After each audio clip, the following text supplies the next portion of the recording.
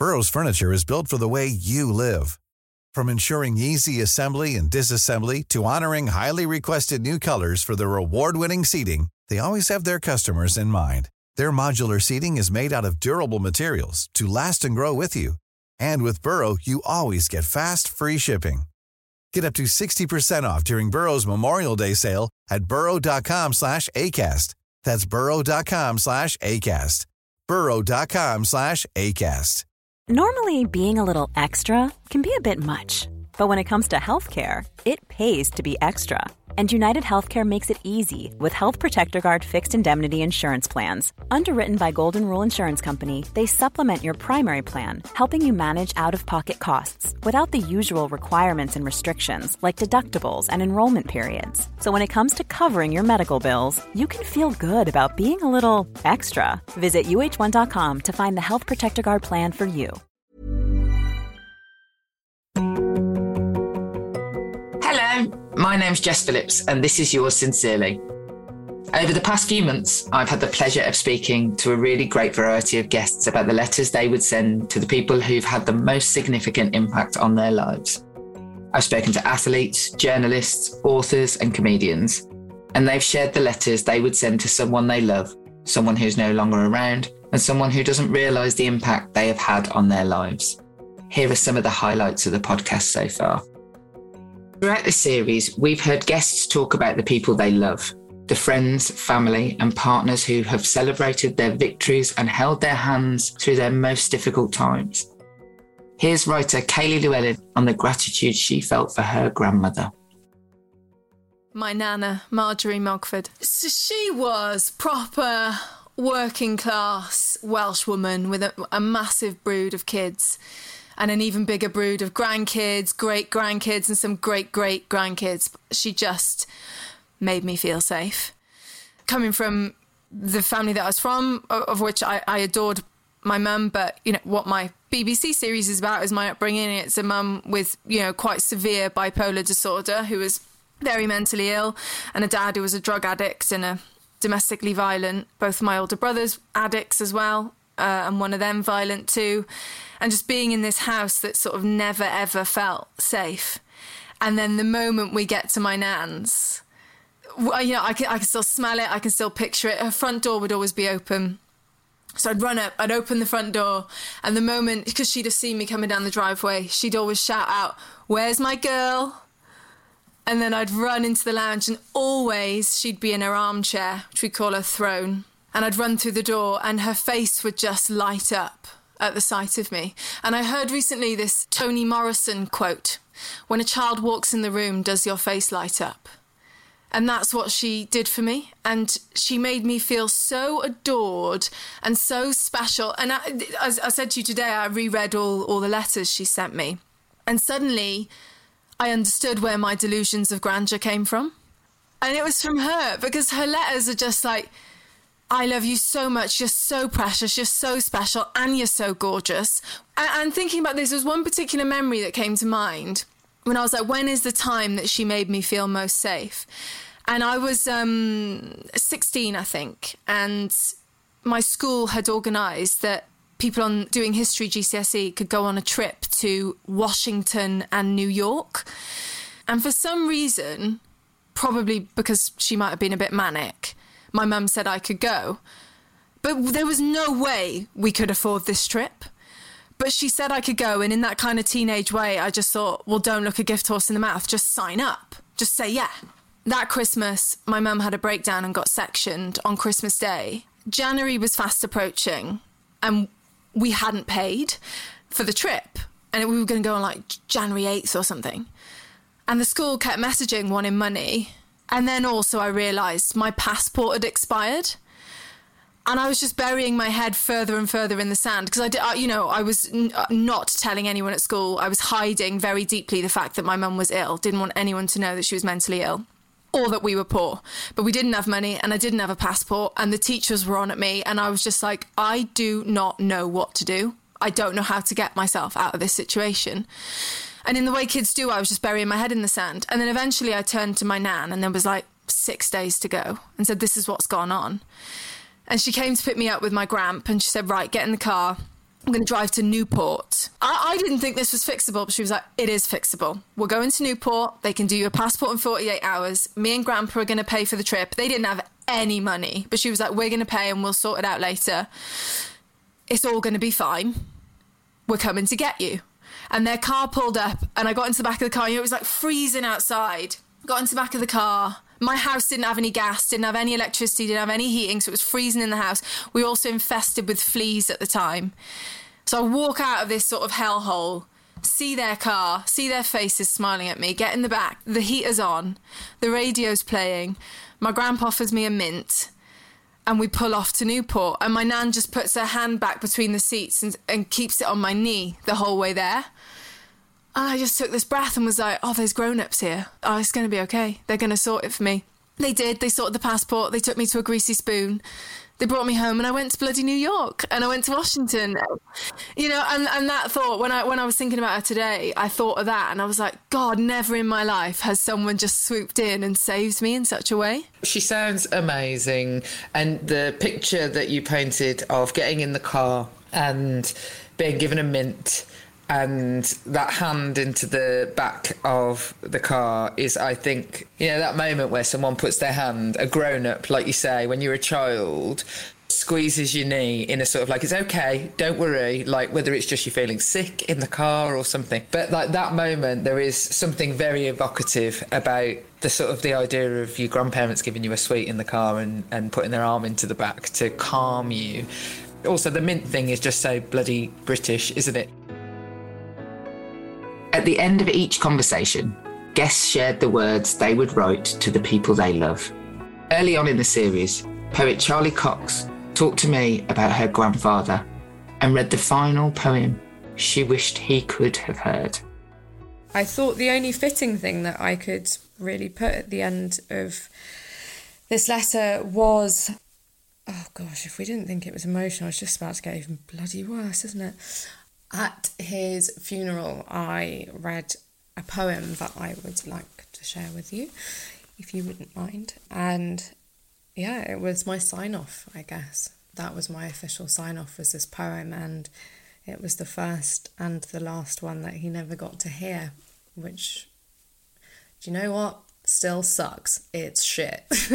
But I think sharing it might also offer me a bit of closure, so it's also a very selfish act. Thank you for humouring me on it. You're very welcome. And it goes a little something like this. Little boy, man, husband, father, grandfather, entrusted, into every glimpse of life I have not yet lived. You take your positions as a privilege, and with it you thanklessly give. There is not a dot in the universe we have not explored. Our parameters are marked up as scattered kisses on a map that shows off Kilburn High Road and I Love You Moors. When dark descends, which it always does, you are stood smiling at the back, waving an umbrella prepared for the floods of tears and Grey's knees, the banshee wails of please, please, Grandad, can we just go home? Take me back into your chest. Don't let me go until I've learned the rest in your manual of how to cope. So you tell me. Did you know, when a rainbow appears, it's a monkey's birthday? If you sleep with your socks on, you sleep with the devil. Little girls who plant trees go to heaven. Did you know, your eye is the size of your thumb and your lips are as great as ships if you smile even if you haven't won? Did you know, everything can be made useful? A whistle gets you through. There's no greater sound than hearing, I love you. There's nothing jelly and ice cream cannot fix. If you're far, you can always just blow a kiss. When you scream, make sure it clears your lungs. When you write your to-dos, don't forget to add, have fun. Always let the car indicating have right of way. Greet every stranger with good morning, sweetie, have a lovely day. Don't hit the goat with a hat on with a stick. You'll be amazed with what you can clean with white spirit. You'll always be beautiful even in a bin bag. When you need someone to rely on, ask your granddad. When you want to leave a party, just go. Sometimes the best conversations are with yourself, doing the washing up at home. Gun Wharf has a key, not quay, and if you only pay for one plate, they won't notice if you have seconds at the all-you-can-eat Chinese buffet. Don't twirl tent poles like batons unless you want a bruised head. Before you finish the crusts on your toast, make sure the blackbirds have been fed. There is nothing shameful about not knowing. All you have to do is ask the question. But now you leave me with your greatest lesson. To stand on my own without your hand to hold. But I know how to blow kisses. I know how to clear my lungs. I also know how to shoot pigeons with an air gun. I know that love sings sweetest when it's silent, and you win prizes just for trying. I know everything you taught me was to soothe me as I was crying. All the questions I will one day have that you can't answer anymore matter little because you gave me truth. Because they can always be answered with when I asked you, how will I find the love of my life, Grandad? What's a girl got to do to show a man she's worthy? You sighed. Darling, you found him early. Stop searching. You wink, and I know it'll always be you. I will always know, wherever you go, you've given me everything I need by stitching all your goodness onto me. The luckiest girl in the world, with you always by my side or in the sky. The luckiest girl in the world, for I never really have to say goodbye. A theme we kept coming back to on the podcast was the impact that mentors and unexpected friends can have on us. How a few simple moments of kindness can change the trajectory of our lives. Here's Benjamin Zephaniah on one of the mentors who changed his life. There was this guy, and he worked for Rolls-Royce, and he would give a day or two every week to go and work with underprivileged kids, which was us.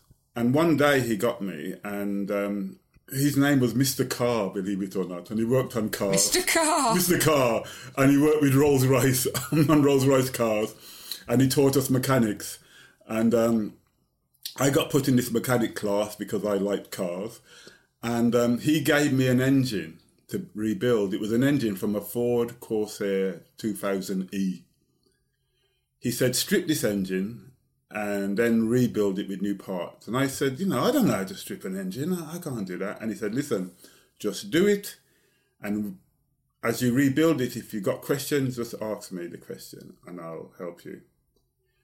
And that's exactly what I did. And it first of all, it taught me how an engine worked. I've never become a mechanic, but when people say the pistons are going or the big end's going or whatever, I know what they're talking about because I've actually had them in my hands and fixed them and replaced them or whatever. I think it's a good thing to understand how the combustion engine works. I mean, we soon, rightfully so, should see the back end of it, but it's interesting to see how it works. It's a very brummy thing to see how it works as well. Take it apart and put it back. But the thing was, when I would call him because I had a problem with, I don't know, the piston rings or something, he would start talking to me about the piston rings. But then he would also say, have you spoken to your mother recently? What's it like at home? Are you controlling that temper of yours? Have you started to think what you're going to do when you leave here? And it was after I left I realised that he was using the building of the engine as a way of talking to me and getting me to think about life. I remember one day he said to me, I did something like I borrowed somebody's tools and then never gave them back to the person or something. And he said, if you've taken his tools, give them back. You must consider the other person. And he said, today, the theme, I want you to remember these words, Benjamin, consideration for others. And everything I did that day was like, consideration for others. Consider how the other person is feeling. And it's just one of those things that's drummed in my head now, consideration for others. And it was little things like that he did for me that really changed me and makes me remember him really fondly. I've always wanted to meet him and thank him, If you're looking for plump lips that last, you need to know about Juvederm lip fillers. With Juvederm Volbella XC and Juvederm Ultra XC, your lip look, whether it's subtle or bold, can last up to 1 full year with optimal treatment and no additional maintenance. Find a licensed specialist and see if it's right for you at Juvederm.com today. That's JUVEDERM.com. Add fullness to lips in adults over 21 with Juvederm Volbella XC or Juvederm Ultra XC. Do not use if you have severe allergies or a history of severe allergic reactions, or if you're allergic to lidocaine or the proteins used in Juvederm. Tell your doctor if you have a history of scarring or taking medicines that decrease the body's immune response or that can prolong bleeding. Common side effects include injection site redness, swelling, pain, tenderness, firmness, lumps, bumps, bruising, discoloration, or itching. As with all fillers, there's a rare risk of unintentional injection into a blood vessel, which can cause vision abnormalities, blindness, stroke, temporary scabs, or scarring. For full, important safety information, visit Juvederm.com. This Mother's Day, celebrate the extraordinary women in your life with a heartfelt gift from Blue Nile. Whether it's for your mom, a mother figure, or yourself as a mom, find that perfect piece to express your love and appreciation. Explore Blue Nile's exquisite pearls and mesmerizing gemstones that she's sure to love. Enjoy fast shipping options like guaranteed free shipping and returns. Make this Mother's Day unforgettable with a piece from Blue Nile. Right now, get up to 50% off at BlueNile.com. That's BlueNile.com. Burrow's furniture is built for the way you live. From ensuring easy assembly and disassembly to honoring highly requested new colors for their award-winning seating, they always have their customers in mind. Their modular seating is made out of durable materials to last and grow with you. And with Burrow, you always get fast, free shipping. Get up to 60% off during Burrow's Memorial Day sale at burrow.com/ACAST. That's burrow.com/ACAST. burrow.com/ACAST. I also spoke to Alistair Campbell about his experiences with mental health. He shared a story about the mentors who took a chance on him and then supported him during one of the most difficult periods of his life. My second big break from Richard was when I had my breakdown. And I'd left the Mirror to go and work at Today under Eddie Shah, and Richard had said, "You're not ready for this." I was headhunted to go and be news editor at Today, right? I was 28, way too young, but I was flattered into it, more money, more blah, blah. Off I go. It was one of those decisions, the minute I went, I knew I'd made a mistake. Right, but I didn't say that to anybody. I went in, I tried to do it. I was drinking heavily, I was working around the clock. I'd forgotten this until Fiona wrote her chapter in my book about depression and my breakdown. I'd actually moved out into a hotel because Fiona and I weren't getting on. And anyway, I ended up having this massive psychotic breakdown up in Scotland, ended up in hospital. Well, I ended up getting arrested, and they said I could leave the police cell as long as I agreed to go to hospital, and they picked me up, off went to the hospital. And Richard, who had basically said, "Never darken my door," he was about 3-4 days in, he was one of the first people who phoned me. And I can remember it verbatim. He said, "I hear you're not well." I said, "Well, I'm in hospital and, I'm probably going to be here for a bit." He said, "Well, I'm not going to say I told you so." And I said, "Well, you kind of just did." He said, "Yeah, well, listen, you didn't listen to me last time when I told you not to go to that stupid newspaper, but listen to me now." And when I say listen to me, I mean listen to me. He said, "Stay in that hospital until the doctor says you can leave. Go back home and stay at home and get on an even keel with Fiona and make sure you look after her. Go back to that stupid newspaper I told you never to go to and, swing the lead for a bit and work out your time.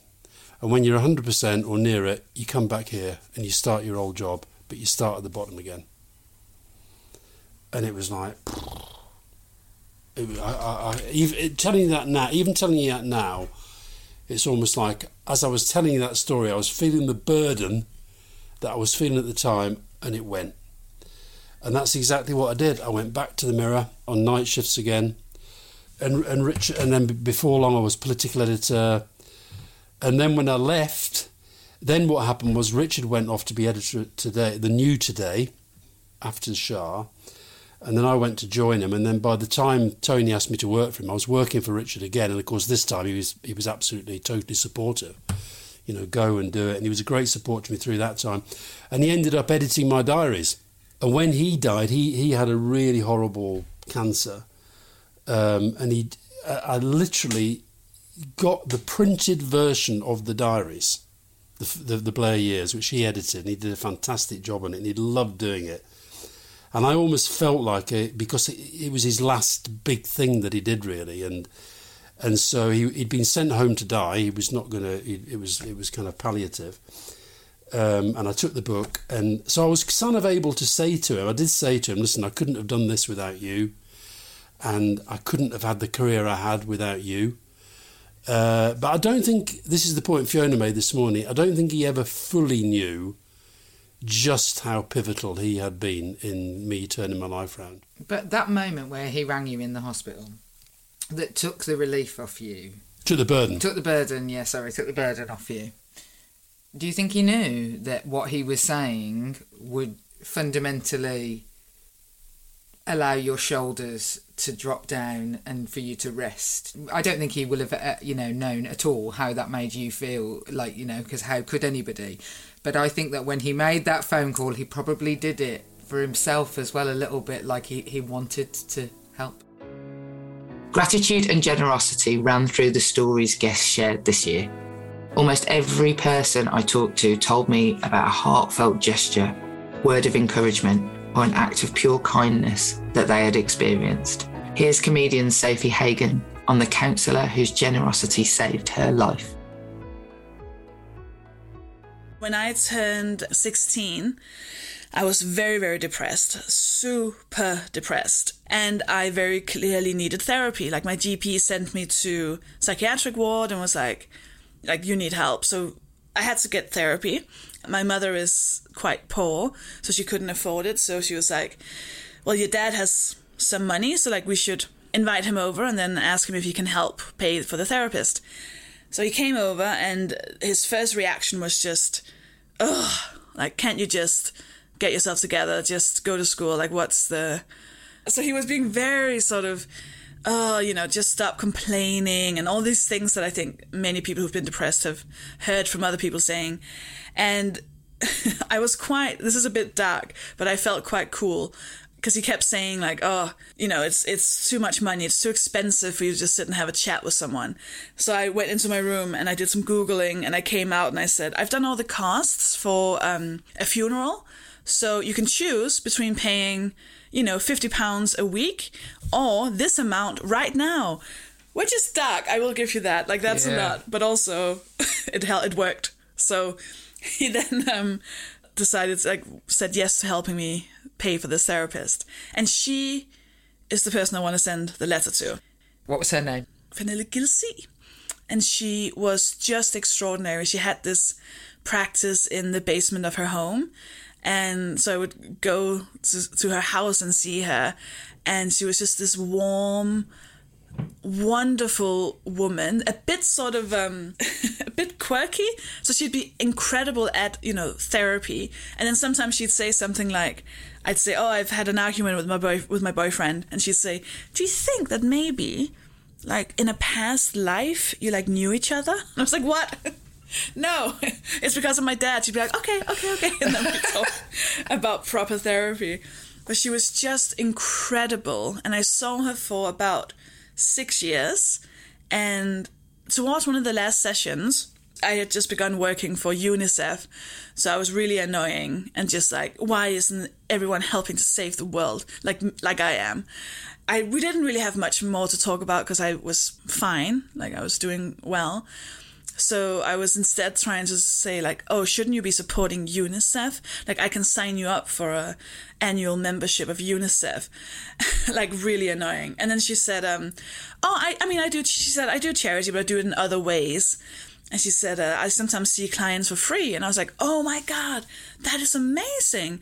I was like, because I know about that feeling. I know not being able to afford it. And that is incredible. You're saving people's lives by doing this. And she said, well, no big deal. I like you. And I said, what do you mean? And she said, what do you mean? And I was like, I'm very confused. And she said, well, your dad stopped paying after 6 months. And I had no idea. So my dad had stopped paying, and she'd then seen me for free for 5.5 years. Like, she literally saved my life. I don't think any human can really fully understand. I don't think anyone can comprehend having saved someone's life. Like, I think that's too big for a human to properly understand. If she had said to me, sorry, like, I can't, and she would be fully within her right to say, I'm not being paid for my job anymore, so I can't help you. Like, that would make complete sense. But she just didn't, and she never brought it up, and I don't believe I was in a place mentally where I would have survived that. Sometimes the people who have had the biggest impact on our lives are people we haven't even met. They're role models, public figures, or strangers. Presenter Stephanie Hurst told me about the actress who helped her feel seen for the first time. I dove off the sofa and I stuck tape number 7 of our video library in the machine. The reason I know it was tape number 7, because tape number 7 was never seen again. It lived under my bed. Because I recorded an interview with Gloria Hunniford with this lady called Caroline Cossey. And Caroline transitioned in the mid-70s. No one knew she had an incredibly successful career as a model. She was a Bond girl until she was outed by the News of the World in, I think, 1982 or something. James Bond Beauty is a Boy was the headline. So let me just get this story right. She was a Bond girl after she transitioned. Yes. And she's called Caroline Cossey. She was the first person I saw. She was the first person I identified with. She was the first person that made me feel less alone. And she was on television promoting her book called My Story. And because, I was from a council estate, earned a little bit of money from putting records away for DJs and making tea. But I didn't have the $12.99 or whatever it was from W.H. Smith's to go and buy the book. So I had to go to Barnsley local library and wait for this book to come in. So for weeks I went in, have you got Caroline Cossey, My Story? And on the 20th time they saw me approaching, they knew, no, it's not in yet. So eventually it came in and no one got to get the book out at all because I had it. Every time it said Hurst about 20 times. And eventually the librarian said to me, you're going to have to let this book back in because someone else might want to read it. I was like, all right, okay. So then eBay arrives 20 years later and I've got my own copy now, which proudly is on display in my book cabinet downstairs with all the rest of my books, including your book, which is there as well. It's, they're all there. I can't tell you the joy that thing is on display because it was hidden. I used to hide it under my bed. That book was my Google. That book showed me that I could do this, and it inspired me and drove me and made me believe I could one day do this.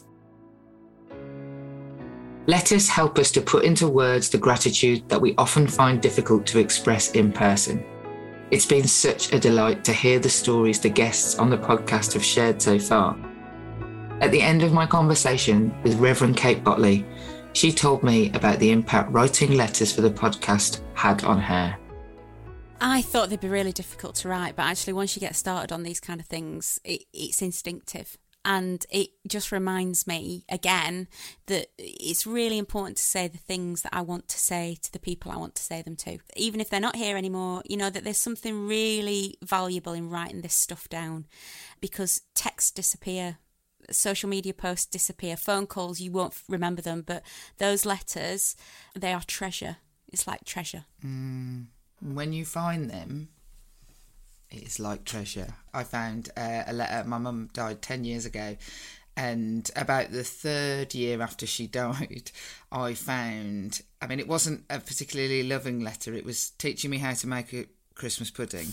And the passwords for her Google account. I found a letter in a handbag and it was just like, oh, hi Jep, like, don't forget to buy this, this and this. And it just was like finding treasure, finding my mum's handwriting, and her bossing me around and being the person she had been to me was like finding treasure. It is our handwriting as well, isn't it? Because there's something about that that's like a fingerprint of our personality. When you get a handwritten letter, you know that someone's taken the time. When someone sends a handwritten letter, for me, it always reminds me of handwriting practice at school. You know, the journey they've been on to get to that point, to be able to hold that pen and write that letter, and the effort it takes to put a stamp on it and go to the post box. Letters are treasure. They can be such a small and easy to access thing, never as expensive as a diamond, but very richly received. Letters are treasures. So this Christmas, why not write your own letters to the people you love and the people who might not realise how significant an impact they've had on your life. Thank you so much for listening to Yours Sincerely with Jess Phillips. I'll be back with more conversations and letters in the new year. If you want to hear more conversations just like this, make sure to follow Yours Sincerely with Jess Phillips on the podcast provider of your choice. And why not write a letter to your friends telling them all about this podcast? You can also follow us on social media. We're at Jess Phillips Pod. Goodbye.